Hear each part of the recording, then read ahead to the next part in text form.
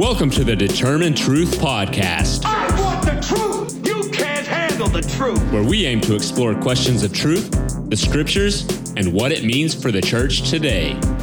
Here's your host, Rob Dalrymple. Let me go ahead now and open with a word of prayer, and we'll begin. So, Lord, we again thank you for this morning and the opportunity to fellowship and to come together in your name. And we pray that the Word of God will be opened up in our hearts and in our minds, that you would make truth known to us, give us wisdom, discernment, and understanding in all things. That, Lord, no matter what opinions we hold to, whether we agree or disagree with this or with that, we would first off maintain unity amongst us as the body of Christ. Secondly, that we would be willing to drop everything to acknowledge you and the truth that is in Christ, and that we would just sacrifice it all for your sake and for your honor. We thank you now for this time. We praise you in Jesus' name. Amen. Well, welcome. My name is Rob Dalrymple, and I am going to be picking up now my presentation, if you're just here from this morning, is on the handout titled Jesus and the Call of the Church, Parts 1 and Part 2. And last night I went over the very first page, so this morning I'm going to be over the second page. Let me do a couple things, however, and remind you guys, everyone who was here last night, some of our goals and objectives and where we've come so far, as well as those of you who were not able to make it last night. Let me kind of do the best I can to kind of bring you up to speed as well. What we have on many of our outline pages is the verse from 2 Corinthians chapter 1, verse 20, which says, "For as many are the promises of God in Him," referring to Christ, "they are yes." A major assumption that we all hold to here is the fact that Jesus Christ is the fulfillment of all God's promises throughout the Old Testament and into the New Testament as well. With that in mind, then, what I argued last night a little bit was that the eschaton, the end times, have already begun. And I'll go over that a little bit here more as well. Clint presented last night wonderfully a good picture, a background for us of how to understand prophecy. Many of us read prophecy as so matter-of-factly, this means that, because that's what it means. And yet we have the opportunity with the New Testament to see the fulfillment of prophecy. And we begin to realize, hey, wait a second. And even within Old Testament prophecy, we see prophets like Jonah making a prophecy, 40 days Nineveh will be destroyed, and it wasn't destroyed. Well, what's going on there? Oh, the people repented. We also talked about, and Clint mentioned as well, that the purpose of prophecy was first off to enforce the covenant that God had made with Moses and remind the Israelites of that covenant. And then secondly, a key feature of prophecy was the fact that it's relevant to the people of the day. And we'll talk about that as we go into the book of Revelation this morning in my breakout session as well. That the writers of the scriptures are concerned about the audience to whom they were addressing. Certainly it has relevance throughout all generations, and it has relevance to us today as well. So, my presentation then last night, if I'm going to glance to this first page here and remind us where we're at and begin with the second page as well. What I pointed out was that we need to understand Jesus' ministry in an eschatological context. Now, eschatological means end times, last things. And what I said is the last days have begun with the coming of Christ. For many of us, we have a worldview perspective that says, oh, it's just the future, it's the future, it's the future. And we go to these passages and we read them, we see the phrase the last days, and we think they're talking about the future, when in reality they were talking about the present. And I gave many references to support that particular claim. But if we begin to understand the Gospels in an eschatological perspective, we begin to realize, oh, now I see why Jesus did that, why it says this, and why that happened. Whereas before we just thought, oh, that's just what happened because it's just a historical reminiscence of what happened. And we fail to see the significance of the fulfillment in Christ from the Old Testament and into the New Testament, and then carrying it on into the present day as well. Now, the title of this particular session was Jesus and the Call of the Church, because what I want to point out was not only should we see Jesus and the New Testament in an eschatological context, but that means it has an implication and ramifications, or whatever those big words are, for us. It means something to us. And so that's what we want to get to this morning, both finishing up this presentation as well as the one that I'll be doing later on this morning as well. All right, so I pointed out then we need to see Jesus in an eschatological context.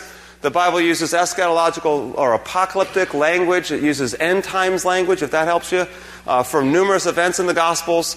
Jesus' teachings, if anyone has ears to hear, let him hear. That's apocalyptic language.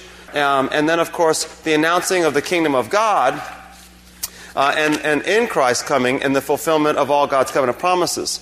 And so I pointed out Roman numeral 2 in the middle of the first page there was point A, the repeated phrase throughout the New Testament of the last days, always references the present.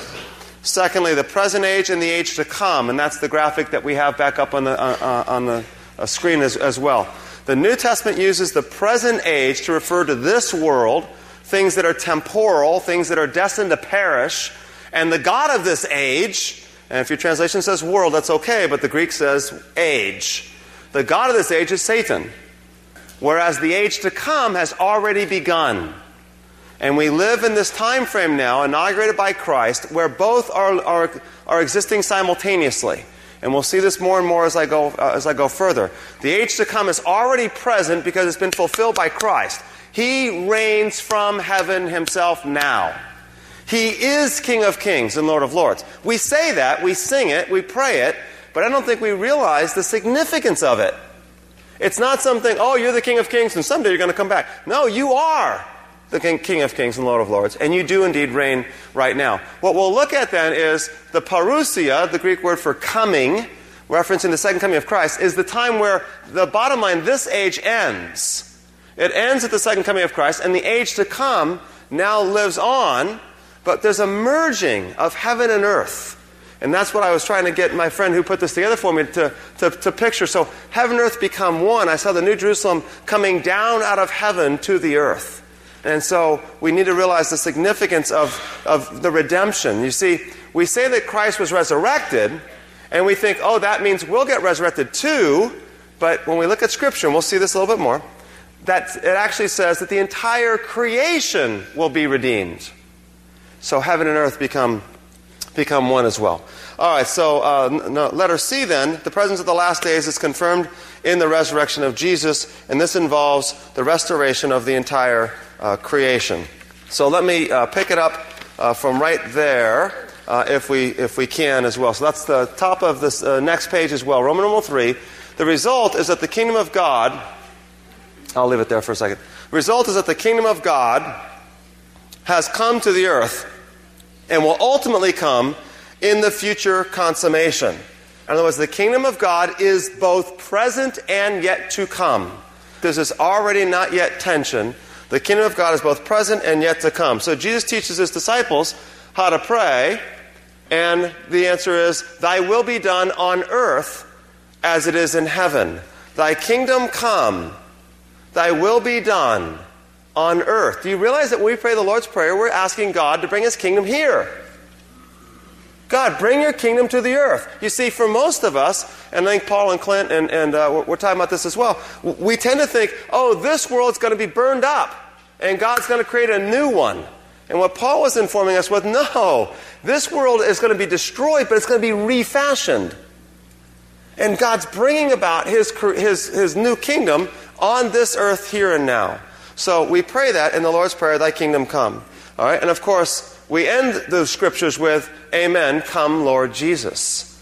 Come Lord Jesus. So it's both present now, and it's also future coming in the future consummation as well.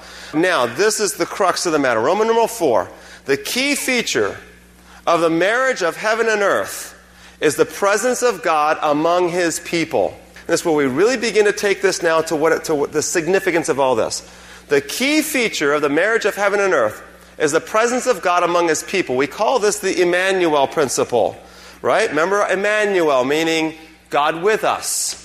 All right? And what we want to see is, if we could think for a second of how the Bible is a big story, not a bunch of isolated books, not a bunch of isolated stories, but all knitting together in one big story. And Paul gave us a little glimpse, and I think he'll go farther here in his breakout session, of how Genesis and Revelation parallel one another. You read Genesis 1, 2, and 3, and then read Revelation 21 and 22, and what do you see? You see the fulfillment. You see a garden. Guess what you get in Revelation? A garden. I saw the river, the water of life, and the tree of life. The tree of life was in Genesis. You see, Genesis and Revelation, it's a fulfillment idea. Well, what's the key feature of the garden that will ultimately find its consummation in the New Jerusalem? And the answer is, that's where God will dwell. God dwelt among his people. Why did Adam and Eve get kicked out of the garden? Because they couldn't dwell in the presence of God as sinful beings, and the tree of life was there. So the whole goal, as we read through the scriptures with this one story in mind, the big story is very simply is this. Man has lost this intimacy with God because of sin. The presence of God is now divorced from mankind, perhaps not in totality, but in a large measure. The Shekinah glory, we call it, in the Old Testament covenant, right? In the Old Testament temple. And so we go to the book of Leviticus, for example, and we see this. Leviticus 26, 11 and 12. Moreover, I will make my dwelling among you, and my soul will not reject you, and I will walk among you, and be your God, and you shall be my people. I cannot underestimate how significant a promise this is. If you were to do a word study and watch this particular passage, go through the scriptures, because the prophets are constantly referring back to Leviticus 26. Constantly. Now, by the way, how many of you thought on an end-time seminar you'd hear Leviticus? But it's essential. It's essential because what we're trying to point out is the New Testament's fulfilling the Old. And the key feature of the God's covenant promises is very simply this. I will dwell among you. I will be your God, and you will be my people. Now, we continue on, and we go to the book of Ezekiel now. Remember Ezekiel? Clint gave us an idea yesterday. Ezekiel 37, 26 through 28. And I will make a covenant of peace with them, and it will be an everlasting covenant with them. And I will place them and multiply them, and will set my sanctuary in their midst forever. My dwelling place also will be with them, and I will be their God, and they will be my people. And the nations will know that I am the Lord who sanctifies Israel when my sanctuary is in their midst forever. Now, just for a second here, and we can go here later if you want, don't think of sanctuary as a building. Because we've already pointed out, God does not dwell in houses made by human hands. That runs throughout Scriptures, Acts chapter 7, Stephen's speech. So the sanctuary is the presence of God amongst his people. But you notice how Ezekiel is quoting Leviticus, right? He's referencing the Levitical promise. Ezekiel 37 now, let's clarify where this is at. Ezekiel 37 is a prophecy of the restoration of God's people. Ezekiel's one of the captives, right? Ezekiel's one of those taken into exile. He lives in Babylon. And now he's reminding the Israelite people that even though God has allowed you to be taken away because of your sins, God will someday restore you. And this is what it means to be restored. The restoration that Ezekiel's looking at is God dwelling amongst his people. I'll be your God and you'll be my people. Now for many of us, we're really good with this. And the next place that we might go, of course, is the book of Revelation. Revelation 21, this is the New Jerusalem, the new heavens and the new earth. Verses 3, 4, and then 7, and it says this. And I heard a loud voice from the throne saying, Behold, the tabernacle of God is among men, and he shall dwell among them, and they shall be his people, and God himself shall be among them. And he shall wipe away every tear from their eyes. There shall no longer be any death. There shall no longer be any mourning or crying or pain. The first things have passed away. He who overcomes shall inherit these things, and I will be his God, and he will be my son. The fulfillment of all God's promises. This is the Garden of Eden, where God dwelt among his people. That the book of Leviticus is reminding us, God will bring that about, which Ezekiel prophesies, God will fulfill this. And Revelation says, mission accomplished. Now for most of us, we came in thinking, yeah, I understand that, Rob, no problem at all. I can see that because most of us came in with a mindset that the last days, the end times, refers to the future. And we all affirm that Revelation 21 and Revelation 22 are the future, right? But I want you to notice this one carefully. In 2 Corinthians chapter 6, Paul is speaking to the church in Corinth who has a lot of problems. And because they came from a very pagan background. And Paul gives that famous passage, most of you know it, do not be yoked together with unbelievers. What fellowship does light have with darkness? Well, look what Paul does when he goes and quotes this in the midst of the same passage. He says, For we are the temple of the living God. Just as God said, I will dwell within them and walk among them, and I will be their God, and they shall be my people. I hope you caught it. Paul says the reason why we cannot adulterate ourselves as believers with unbelievers is because we're the temple of God. Well, what's the temple of God? It's the place where God dwells. And therefore, you can't prostitute the temple of God with idols. As Andy was telling us, that's what 666 is all about. But then Paul goes on and he quotes Ezekiel, who's quoting Leviticus. And when he quotes Ezekiel, he's saying, it's fulfilled now. You see, we had no problem with the first three verses. Leviticus, this great covenant promise of God. Ezekiel reminds the people of this great covenant promise of God. Revelation says, fulfilled in the new creation. And Paul says, no, fulfilled now. God dwells among us now. The eschaton has arrived. That's the essence of the end times. That's the essence of the kingdom of God. God dwelling among His people. So we saw that in the announcement of Jesus. He's Emmanuel. He's God with us. And lo, I'm with you always, even to the end of the age.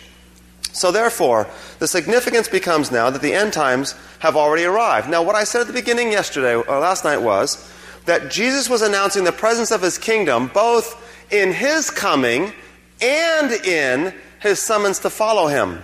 And this is where discipleship comes in. So, Roman numeral 5, the call to discipleship in an eschatological end times context. You see, if what we're saying is true then, that means that we don't read about prophecy, we don't read about the end times to know the future. That may happen. I'm not saying that can't happen. We read about the end times. We read about prophecy to know what are we supposed to do in the meantime. What are we called to do now? If the eschaton has arrived, if it's already present now and it will be fully consummated, then what does it mean for us? Well, the first thing I want us to notice is the Sermon on the Mount. I believe if we read Matthew's Gospel carefully, and those of you that went through my class on Matthew last term might be more familiar with this here, but let me briefly introduce us to it. We will find Jesus' Sermon on the Mount is His giving us the end times ethics for how the people of God are to live in this new creation that God is already bringing about. All right, let's clarify this. If you read Matthew carefully, we'll notice a couple key features here. Let me be brief on these. First off, we're going to notice that Matthew has 5 sermons in the Gospel of Matthew. They're all very clearly marked by Matthew. The end of each of the 5 sermons ends with a phrase, and after he said these things, Jesus something. A clear way of marking the end of something. There are 5 of them. Well, we might notice that there are 5 books of Moses, aren't there? Jesus is being portrayed in the Gospel of Matthew as the new Moses. We might also notice that it's a sermon on the mountain, because Moses got the law on the mountain. If that's not convincing enough to you, we'll realize, of course, that the Gospel of Matthew has portrayed Jesus as the fulfillment of all God's promises. In chapter 1, the fulfillment of the genealogy. The birth in Bethlehem was a fulfillment of promises. His escape to Egypt was a fulfillment of promises. But you notice what's going on. Israel escaped to Egypt. Israel exits Egypt. Israel's baptized in the Red Sea. Chapter 3, John the Baptist baptizes Jesus after he leaves Egypt. Chapter 4, after he's baptized by John the Baptist, where does Jesus go? Into the wilderness. Because Israel, after they left Egypt, they went in the Red Sea and they were baptized, then they went in the wilderness. Jesus is living out the story of God's covenant people and fulfilling God's covenant promises. After they go through the wilderness, then what happens? Moses goes up on a mountain. Matthew chapter 5, he went up on a mountainside. And after his disciples sat down, he began to teach them, saying, and he gives us the Beatitudes. Now, what do we notice about the Beatitudes? Well, we're going to notice that the Beatitudes, actually, let me go back one step. Deuteronomy chapter 30 says this, I call heaven and earth to witness against you today that I have set before you both life and death, the blessing and the curse. So choose life in order that you may live, you and your descendants. Deuteronomy is the covenant, right? This is the law that Moses gives to the people. Choose life in order that you may live. As we go to the Sermon on the Mount, what we'll notice first off is the Beatitudes are framed by references to the kingdom of God. The first Beatitude, Matthew 5, verse 3, blessed are the poor in spirit, for theirs is the kingdom of heaven. The last Beatitude, blessed are those who have been persecuted for the sake of righteousness, for theirs is the kingdom of heaven. When you frame something this way, you're letting everyone know. I want you to read everything in the middle in light of the framing. This whole sermon is to be read and understood in light of the announcement of the kingdom of God. These are the ethics for God's people, for this kingdom. The sermon then ends with, well, I think a reference to Deuteronomy 30. And that is, there are two choices. Choose life. Don't choose death. That you may live. There are two gates. You know about that. Wide is the gate that leads to destruction, but narrow is the gate that leads to life. Then we find out that there are two trees. There's a good tree that bears good fruit. There's a bad tree that bears bad fruit. You see, Jesus is telling us, listen guys, I've given you my message. Now you choose what you want to do with it. Choose life, please. Just like Moses said. There are two claims. Not everyone who says to me, Lord, Lord, will enter the kingdom of God, but he who does the will of my Father who is in heaven. And then it ends with, there are two houses. The wise man built his house upon the rock. And the rain came, and the winds blew, and the floods descended and burst against that house, and it didn't fall, because it had been founded upon the rock. But the foolish man built his house upon the sand. And it fell, and great was its fall. As Jesus comes into Israel and proclaims the announcement of his kingdom, the answer is, what are you going to do about it? Are you going to choose life, or are you going to choose death? All right? Now, the ethics of the kingdom, and we're going to go here throughout the rest of this morning as well. But let me just point out something very simple here at this point in time. First off, they are central to the ethics of the kingdom is a choice between the kingdom of God and the kingdoms of the world. So there are two ages. The age to come, Christ is the King of kings and Lord of lords of that. And the present age in which Satan is still the God of this world. And choose, which one do you want? Which one are we going to give our allegiance to? The kingdom of God, which is already, remember, D-Day has already been won. We're just waiting for V-Day. Do we want the kingdom of God or do we want the kingdoms of this world? See, John says, do not love the world or anything in the world. For the world and its desires are passing away. But the man who does the will of God lives forever. If we begin to understand Jesus' teachings and his ethics in light of these two kingdoms that both exist simultaneously, one is not purely heavenly and one's earthly. There's a merging of the two, an overlap of the two. So Jesus will say it this way. And he'll say, you cannot serve God and mammon. That's the Sermon on the Mount. Here's your choice. Which one do you want? Mammon is anything that gets in the way of serving God. It's idolatry. It's what Andy said. It's 666 that symbolizes this idolatrous allegiance to something other than God. Now, the ethics of the kingdom are not a list of rules. The ethics of the kingdoms are not a list of rules that we are to obey with an outward appearance, but are indicators of an inner transformation. See, what I hope we take away from this is, first off, not simply, oh, I got a lot of really good information. I learned some things. If that's all we do in the course of last night and this morning, we've wasted our time. We learned something. Great. We need to begin to go, okay, well, what does this mean for us now? How does it affect the way we live now? Well, there's one other thing, though, I want us to understand, and this is where I'll go in my last presentation this morning. And that is, if I simply say, okay, guys, we need to do a better job of being kingdom people, all I've done is given you a greater burden. Oh, I've got to be better. I got to love neighbors more. I hate that guy, but I got to love him better. Because, Rob preached it today, and I heard it, I can't, all those lusts of the flesh, I can't give in to them because that's Satan's domain. And now we put a greater burden on ourselves. So we're going to say, well, how do we alleviate that burden then? Well, first thing I want us to step back, though, and go, look, the kingdom of God and the ethics are not rules that we obey with an outward appearance, but our inner transformation. Notice what Jesus says in the Sermon on the Mount, right? This is his kingdom ethics. You heard that it was said, you shall not murder, but I say to you that anyone who is angry with his brother is guilty before the court. What? You heard that it was said, you shall not commit adultery, but I say to you that if you lust after a woman, you've committed adultery already with her in your heart. I mean, I'm sorry, Jesus. You can't say that, Jesus, and then tell me that your yoke is easy and your burden is light. Because he says that, right? We got a problem here, don't we? What's Jesus getting at? He's saying, look, I'm no longer concerned about what you simply do on the outside. I'm glad you're not murdering people. but I'm concerned with your hearts. If your heart has been transformed, then you will not be angry with your brother. And if you're not angry with your brother, you will not murder. I'm here to transform your heart so that we can become ethics and kingdom people. Well, how does this work? Well, real simple. Book of Deuteronomy, chapter 30. It's an essential chapter. You cannot understand the New Testament without understanding Deuteronomy 27 through 30. Verse 6. Moreover, the Lord your God will circumcise your heart and the heart of your descendants to love the Lord your God with all your heart and with all your soul in order that you may live. You see, 13 verses later, he says, choose life, please. Choose life. The book of Deuteronomy says this. Look, you've got two options, people, and here's what's going to happen. You're going to disobey. God's going to send you in exile. God's going to bring you back from exile. And when he brings you back from exile, Deuteronomy 30, verses 1 through 5, when he brings you back from exile, he's going to set his Spirit in your midst, and his Spirit is going to circumcise your hearts. And kingdom people simply are people who, as they mature and grow in Christ, simply aren't angry with their brothers and therefore don't murder. It's not something that we do. It becomes who we are because Christ has transformed us as well. Very briefly here, all these are signs of the new covenant.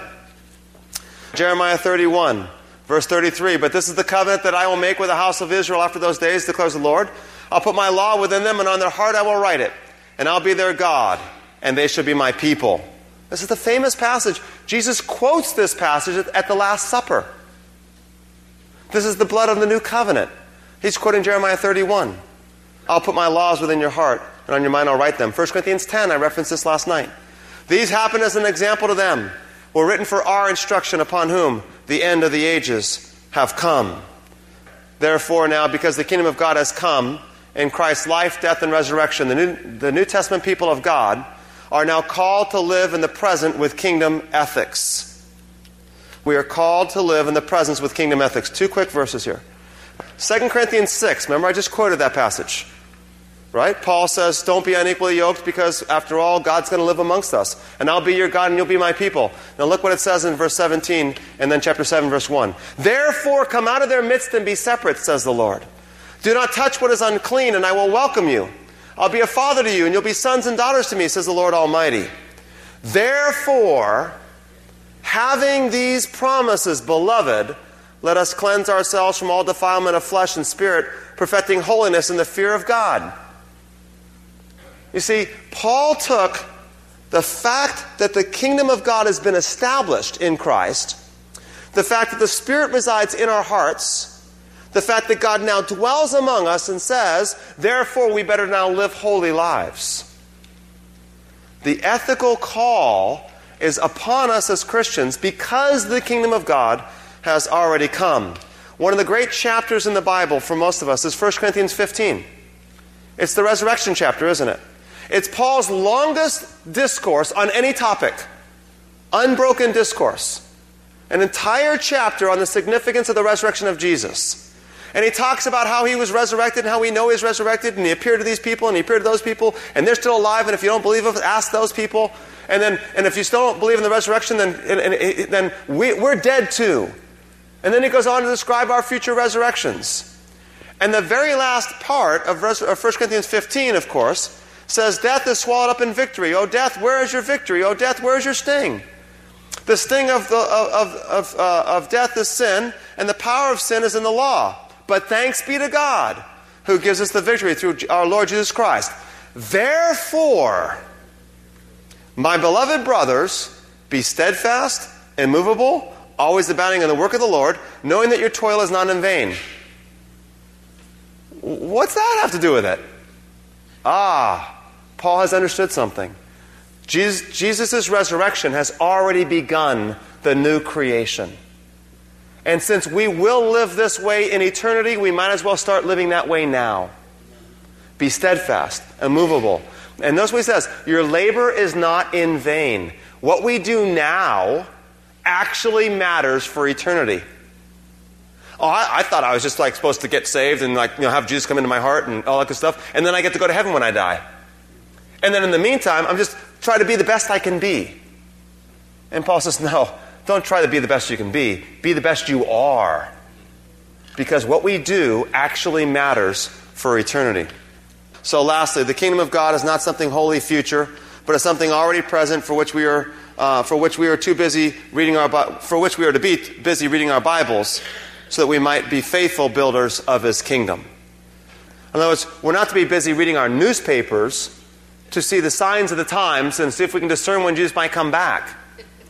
Instead, I'm not saying that's wrong, but instead we are actually be busy building His kingdom and reading the Word of God. Now, one more step we have to go here, which we'll stop this morning with this presentation. We're going to take it a little bit further, and that's this. Clint has already taken us there. Jesus says, and the New Testament says, we can actually bring about the return of Christ more quickly. And it's not by reading our newspapers to see if the signs are coming. It's by being obedient to the Word. That's why I said we shouldn't be busy reading our newspapers. We should be busy reading the Word. And as we're obedient to it, Christ's coming will be speeded up in light of that as well. Thank you for listening to today's podcast. If you would like more information on the Determined Truth podcast, you can find us on iTunes. You can follow Rob's blog at determinedtruth.com or purchase his books on Amazon.com. See you next time.